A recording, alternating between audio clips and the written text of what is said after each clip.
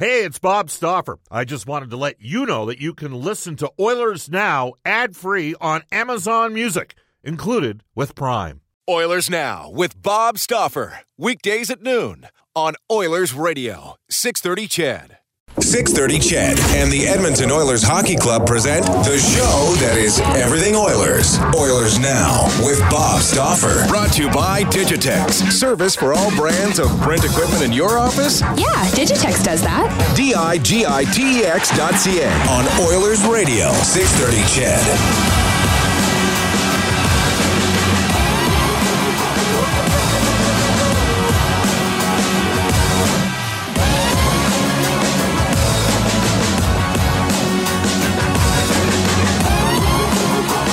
It's 106 in Edmonton. Welcome back, everybody. Oilers Now. Bob Stauffer with you. It is the second hour of the show, brought to you by our title sponsor, and that is Digitex, trusted by 630 CHED. Digitex, where you can visit their new e-commerce site and order supplies, printers, and more at digitex.ca. Hugh Porter and his staff at Digitex will take care of them. Tell them that Oilers Now sent you.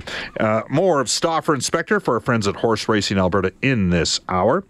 You can reach us on a River Cree Resort Casino hotline, 780-496-0063. They have Steve Earle and the Dukes, the 30th anniversary of Copperhead Road, coming up September the 23rd. We are going to bring Spec in, but momentarily we're going to go to our 630 CHED text line at 630-630. And you know what? Do you know what happened here? I just realized right now I'm going to have to do a little bit of catch-up work on the show here coming up in the final half hour. But again, you can text us at 630-630 on our Westlock Ford text line. If you're looking for a new vehicle, go see Paul Olson at Westlock Ford or check out their great selection today at westlockford.com. Worth the drive to get your new ride. Spec, we got a bunch in, so let's hear them. Let's hear them. Out of Red Deer. An agent can be very influential. Also, they will explain to the player they are professional, like in any negotiations. Yes, it's on the player, but a lot is on the agent as well. That's one text from Red Deer. A different texter from Red Deer says, "Sure, like Specs, shoot from the hip comments. Don't beat around the bush. Nurse is in charge. Lucic never asked for a trade. They all say that. Nice truth." That text comes to us from Vic. This text from our friend Andresito in Nelson, BC. Sir Bob Geldof, I don't get why no one talks about the $5.5 million cap space for Andrej Sekera. To me, if he doesn't either pick up a short-term contract on a defenseman or a forward with that money, then it's a massive failure, especially if the team struggles again this year. Did Chiarelli not learn from last year? I would just recalibrate it here. What is the over-under on him picking up somebody else, i.e. a Falk? That one comes to us from Andresito in Nelson, BC. Mark Spector, we will go to you at this time. What are your thoughts? What's going on? Did I screw up here? No.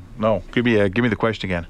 Are you selling a house or something on the fly, or what's going on? Exactly. You see, you didn't hear the text at all. The question is Chiarelli going to deploy the cap space for Sekera, who's potentially out for half a year? Or is that a slippery slope because you don't know how long he's out for? What do you think is going to happen there? That's the problem. Is you can't, obviously... Here's the sequential scenario. You go to camp, you hope someone impresses you enough, an Ethan Bear, an Evan Bouchard, and you can get away without going and making a big purchase. Because trying to bring in a second-pairing defenseman is going to be a $4 million deal. Cause you're not going to someone else and getting their $900,000 second-pairing defenseman. If you have one of those, you keep them.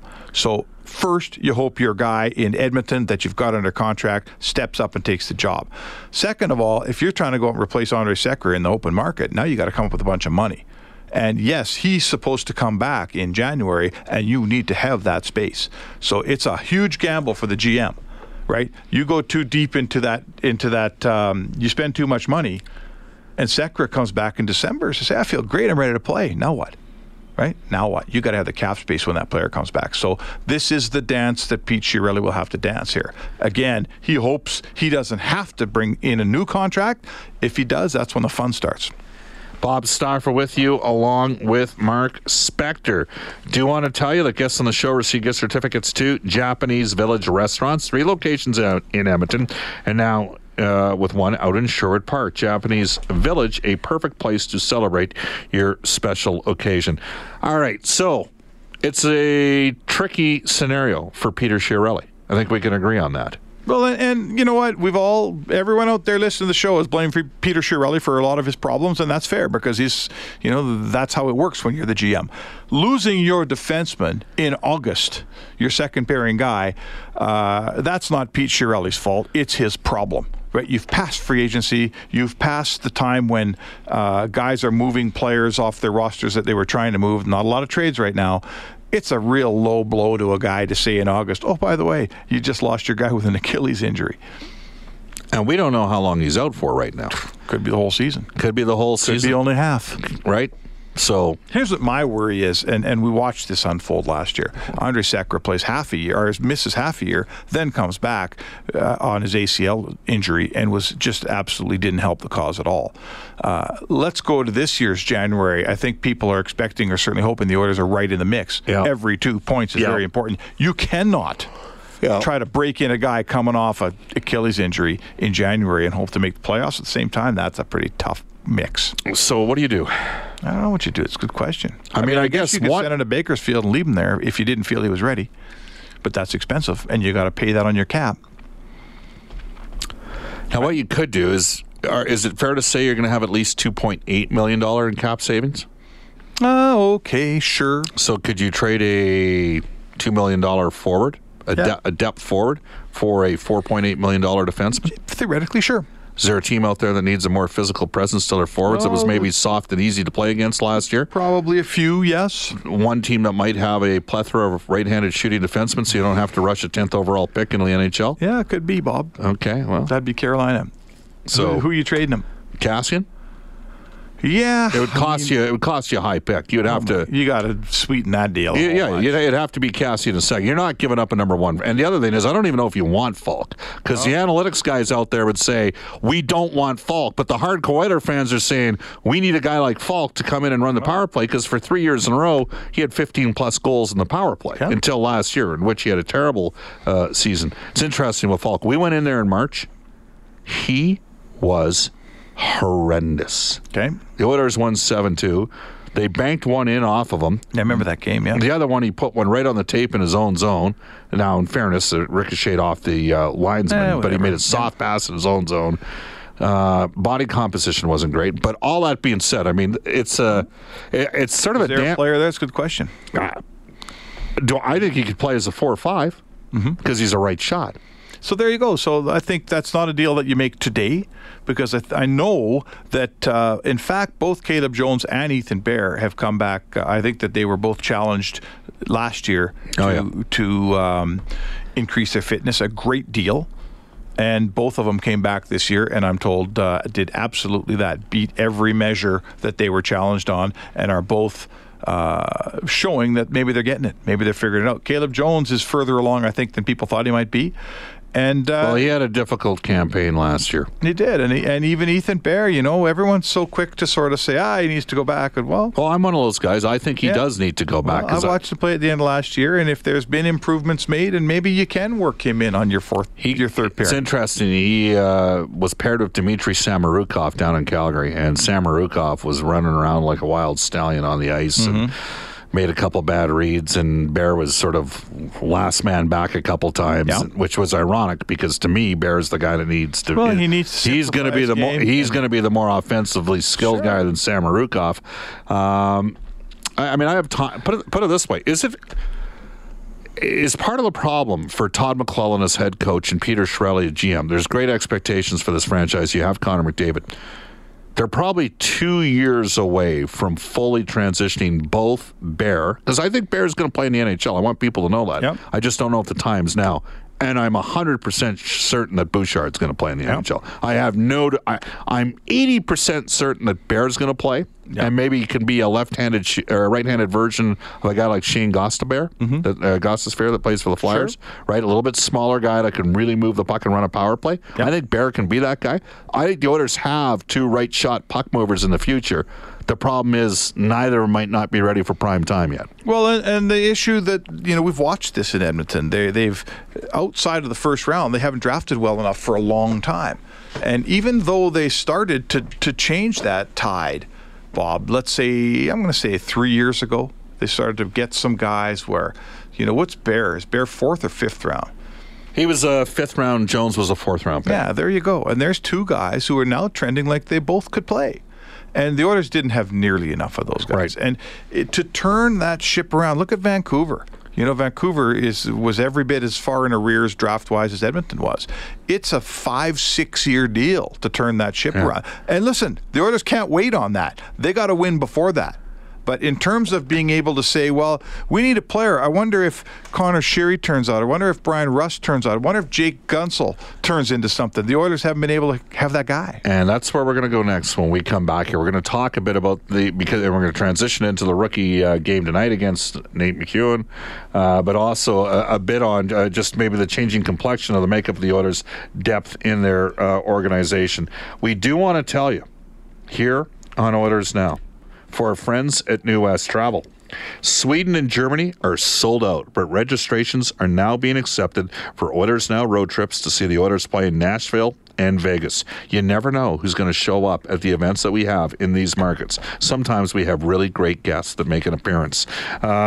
These great packages include tickets, hotels, receptions, plus parking at Value Park, the Edmonton International Airport. Register now for the Oilers Now road trips. Call New West Travel 780-432-7446 or online at newwesttravel.com. Apparently, the afternoon show, which is Jalen and Andrew Gross, they're going to Jamaica. And Andrew Gross in one of those mankini type things. Apparently, it's quite the sight. The banana hammock? Is that what they're called? I've never heard that. No, reference. thanks. All right, 1:17 in Edmonton. Back on Oilers Depth when we return on Oilers Now. Subscribe to the Oilers Now podcast. Available on Apple Podcasts, Google Podcasts, or wherever you find your podcasts. Oilers Now with Bob Stauffer on 630 CHED. It's 1:20 in Edmonton. I'll tell you this about the podcasts. Brendan Ulrich did a great year for a number of years building up our following on the podcast. We endeavor to have the best guests possible. Of course, John Shannon does Monday shows. We have Spec on Tuesday, courtesy of our friends at Horse Racing Alberta. Tomorrow, Craig Simpson will make his debut for the season. Thursday, Louis DeBrusque. So we got the top 2 analysts for Hockey Night in Canada on Oilers Now. Friday, one of the most plugged-in men in the business, Elliot Friedman. And we are working, cannot name who it is yet, but we are working on one more significant guest. It's all about getting you the best possible guest possible here on Oilers Now. And like I said, as for the podcast, I'm not going to state where we're at in terms of out there. We're very competitive, about as competitive as you can be. Let's leave it at that. Stauffer Inspector for Horse Racing Alberta. By the way, Mark, tomorrow we're in Red Deer. Yeah. There's an event at the Holiday Inn, the one right on Gasoline Alley. Peter Chiarelli, Ryan Nugent-Hopkins, Kevin Lowe, Bob Nicholson will all be at this event. John Shannon, Mark, my broadcast partner, Jack Michaelson will be there. We'll be there live with their show from noon to 2, and then we're doing the game, the second of the Battle of Alberta rookie games between the Oilers and the Flames. Tonight at Rogers Place. Yes. The Nate McEwen All-Stars against the Oilers rookies. We do expect Evan Bouchard in the lineup. Don't know if we're going to see Kyler Yamamoto. But well, I think you just want to see, I will say this as a long time, about to many of the Golden Bear games, and I'm a Golden Bear guy. I always cheer for them because I don't cover the team. But I will admit that when I went to watch the Golden Bears and the Oilers play, I barely ever watched the Golden Bear players. I always watched all the Oilers rookies to see who I liked. And I think that's what we'll see, what fans are doing there tonight. No disrespect to Grant McEwen and Nate, but I'm not looking in my program to see who number 4 is on the other team. I'm looking Colton Waltz, that's who he is. Hey, you got he the plays lineup. for Nate, and he previously played for I Mount didn't Royal. mean anything by that. Okay. But certainly I want to see Caleb Jones play tonight, right? Yeah. I want to see Evan Bouchard play tonight. This is it's time to watch these kids play. I can't wait for it. Yeah, tickets at Ticketmaster.ca. So it's my belief that the Oilers are like a 5-6 in terms of organizational depth on a 10 scale. Okay. They were at a 2-3 before. We're starting to see the transition of some of their forwards in. Yeah, and to get again, Bob, to get from 3 to 8 is lit. It's not just 5 spots in the lineup; it's also 5 years. Yeah, it takes some time. long time. And this has been Chiarelli's coming up Gretzky. and Keith Gretzky's now in his 3rd year, but Chiarelli's 4th year as GM. The Oilers did some things last year. They traded for the rights for Cooper Marody and ended up signing him. He was a Flyers 6th-round pick. He was the And he looks like a guy that can play. second-team All-American. You mentioned all those guys from Pittsburgh. And those guys with Bill Guerin, they needed a little bit of transition time in the AHL. Yeah. For me, watching Marody, needs to work on his quickness, but he's really smart, and he's a competitive player. He's in the right spots, and he's got some skill. Cameron Habig, who missed all of 16-17 with the Saskatoon Blades with they couldn't figure out if it was concussion or neck issues, missed the entire year. 41 goals, 90 points last year between Saskatoon. And they signed him as a free agent? They signed him in they signed him before March 1st, which meant they had to burn a year of his ELC, and so Habig. So they get Marody and Habig in non-traditional fashions, right? Not their own drafted guys. Whatever. And that counts too. You wrote a piece on Tyler Benson that appeared on Sportsnet's site. Mm-hmm. Remember back in 12-13 when we were in the lockout year going, what the hell are we going to... You were on the other station at the time, but what are we going to do here? You and I ended up down at Southside Arena watching him play Bantam hockey. I saw him 7 Sundays in a row. And I was equally as impressed with Sam Steele as Benson. But there's a guy, so he's going to be there. Kailer Yamamoto, I've had him penciled in on the farm since day, that. That's where I think. But there's 4 forwards that are going to get transition there. That all have a good chance to play, and out of those 4, all 4 aren't going to play. But I'll tell you, if 2 do, that's 2 more than they've been getting. If 3 do, then you're in great shape. Yeah. There's only so much room in your big league lineup. And then they took some swings on some guys, and by swings we mean the VC kid that they picked up in the deal from the Leafs, the brother of Larkin, so Colin Larkin, who was playing NCAA Division III. Those guys signed Those guys signed NHL deals, but they're older guys, and they're hoping to hit on one of those guys just to create a little bit more depth as well. So they're not playing 26 and 27-year-old American Hockey League guys that are not on NHL deals or on AHL, ECHL deals. Well, and it's it's both from an organizational and from a salary cap standpoint. There's a reason that again, let's keep going back to Pittsburgh because they won those cups. There's a reason that 3 of their top 6 or 3 of their top 9 forwards are guys like Rust and Sheary and Gunzel because they were all making $900,000 when they were doing it. So, hey, remember when the Oilers went to the final in 2006? They had like 6 forwards in and around $1 million at that time. Jarrett Stoll had yet to hit the home run. Fernando Pisani, these guys. Probably Torres. Torres. Stoll had a 68-point season that year in the NHL. Guy. Sean Horkoff hadn't hit the big payday. He had 73 points that year. Right. And from about that time on, their drafting really did go dry, and it's coming back. And I think that continuity plays a factor in it coming back because when you have different philosophical approaches with the GM, sure. You can't change your GM all the time, and you can't change your head of scouting all the time. You got to find good people and stick with them. The worst pick the Oilers made for me in the last 10 years was Cameron Abney. Okay. Who were you going to say? 3rd round pick for Cameron Abney. I mean, in Mitch Mraz's case, it was a 2nd round pick. I looked at him, and he scored 30-plus goals one year in the WHL. Yeah. But that's a 2nd round pick, and never came close to. And I think he realized he was a tough guy in the Western League, but when he went to that next level, the other guys hit back pretty hard too. Mm-hmm. I mean, the Oilers have a prospect by the name of Evan Polai, who's out of Red Deer, and in my mind, he's no worse of a prospect than Mraz ever was because he's thicker and there's difference between guys that can fight and guys that are like really tough and can take a shot. And last year, Evan Poli got hit a bunch of times by legitimate minor pro tough guys and kept a licking and kept on chucking, right? He's on an AHL deal. So, but I looked at Abney and I thought to myself, that might be the worst skilled player I've ever seen. And I know damn well Steve Tambellini influenced that decision on that call because he wanted to get a bigger, tougher team, and Abney was supposed to be the next big tough guy coming out of the. Now we're going back to 2009 here, and Mraz was in the. But if you're going back to 2009, let's say that guy plays, right? So let's say you draft him in 9. Let's say he turns pro in 11,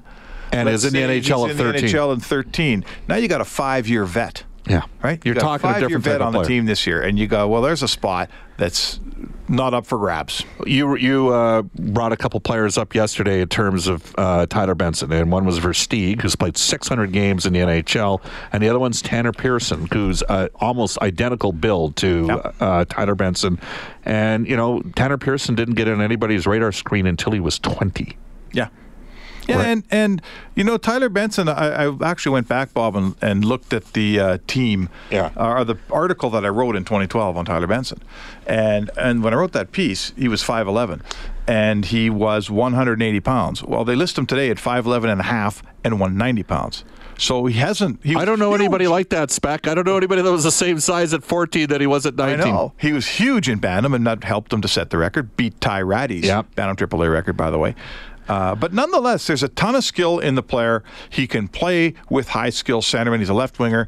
The Oilers have their top 2 centerman spots. They're sewed up for a long time to come. What they now need is that skilled winger. And a guy like Tyler Benson just could turn into the guy. Has a chance to be a middle 6 forward. That is Mark Spector. Spec, thanks for coming in. Hope you seal the deal here shortly on the business front. We'll have you back aboard next Tuesday. Actually, I will be. We'll do the show from here. We're flying down to Vancouver. Off to a global news weather traffic update with Eileen Bell. Brad Whisker has just returned from Ottawa. He's a longtime Ottawa citizen. He's helped us produce the show over the last month. We're going to talk a bit about Eugene Melnyk after a global news weather traffic update with Eileen. Oilers Now with Bob Stauffer. Weekdays at noon on Oilers Radio, 630 CHED.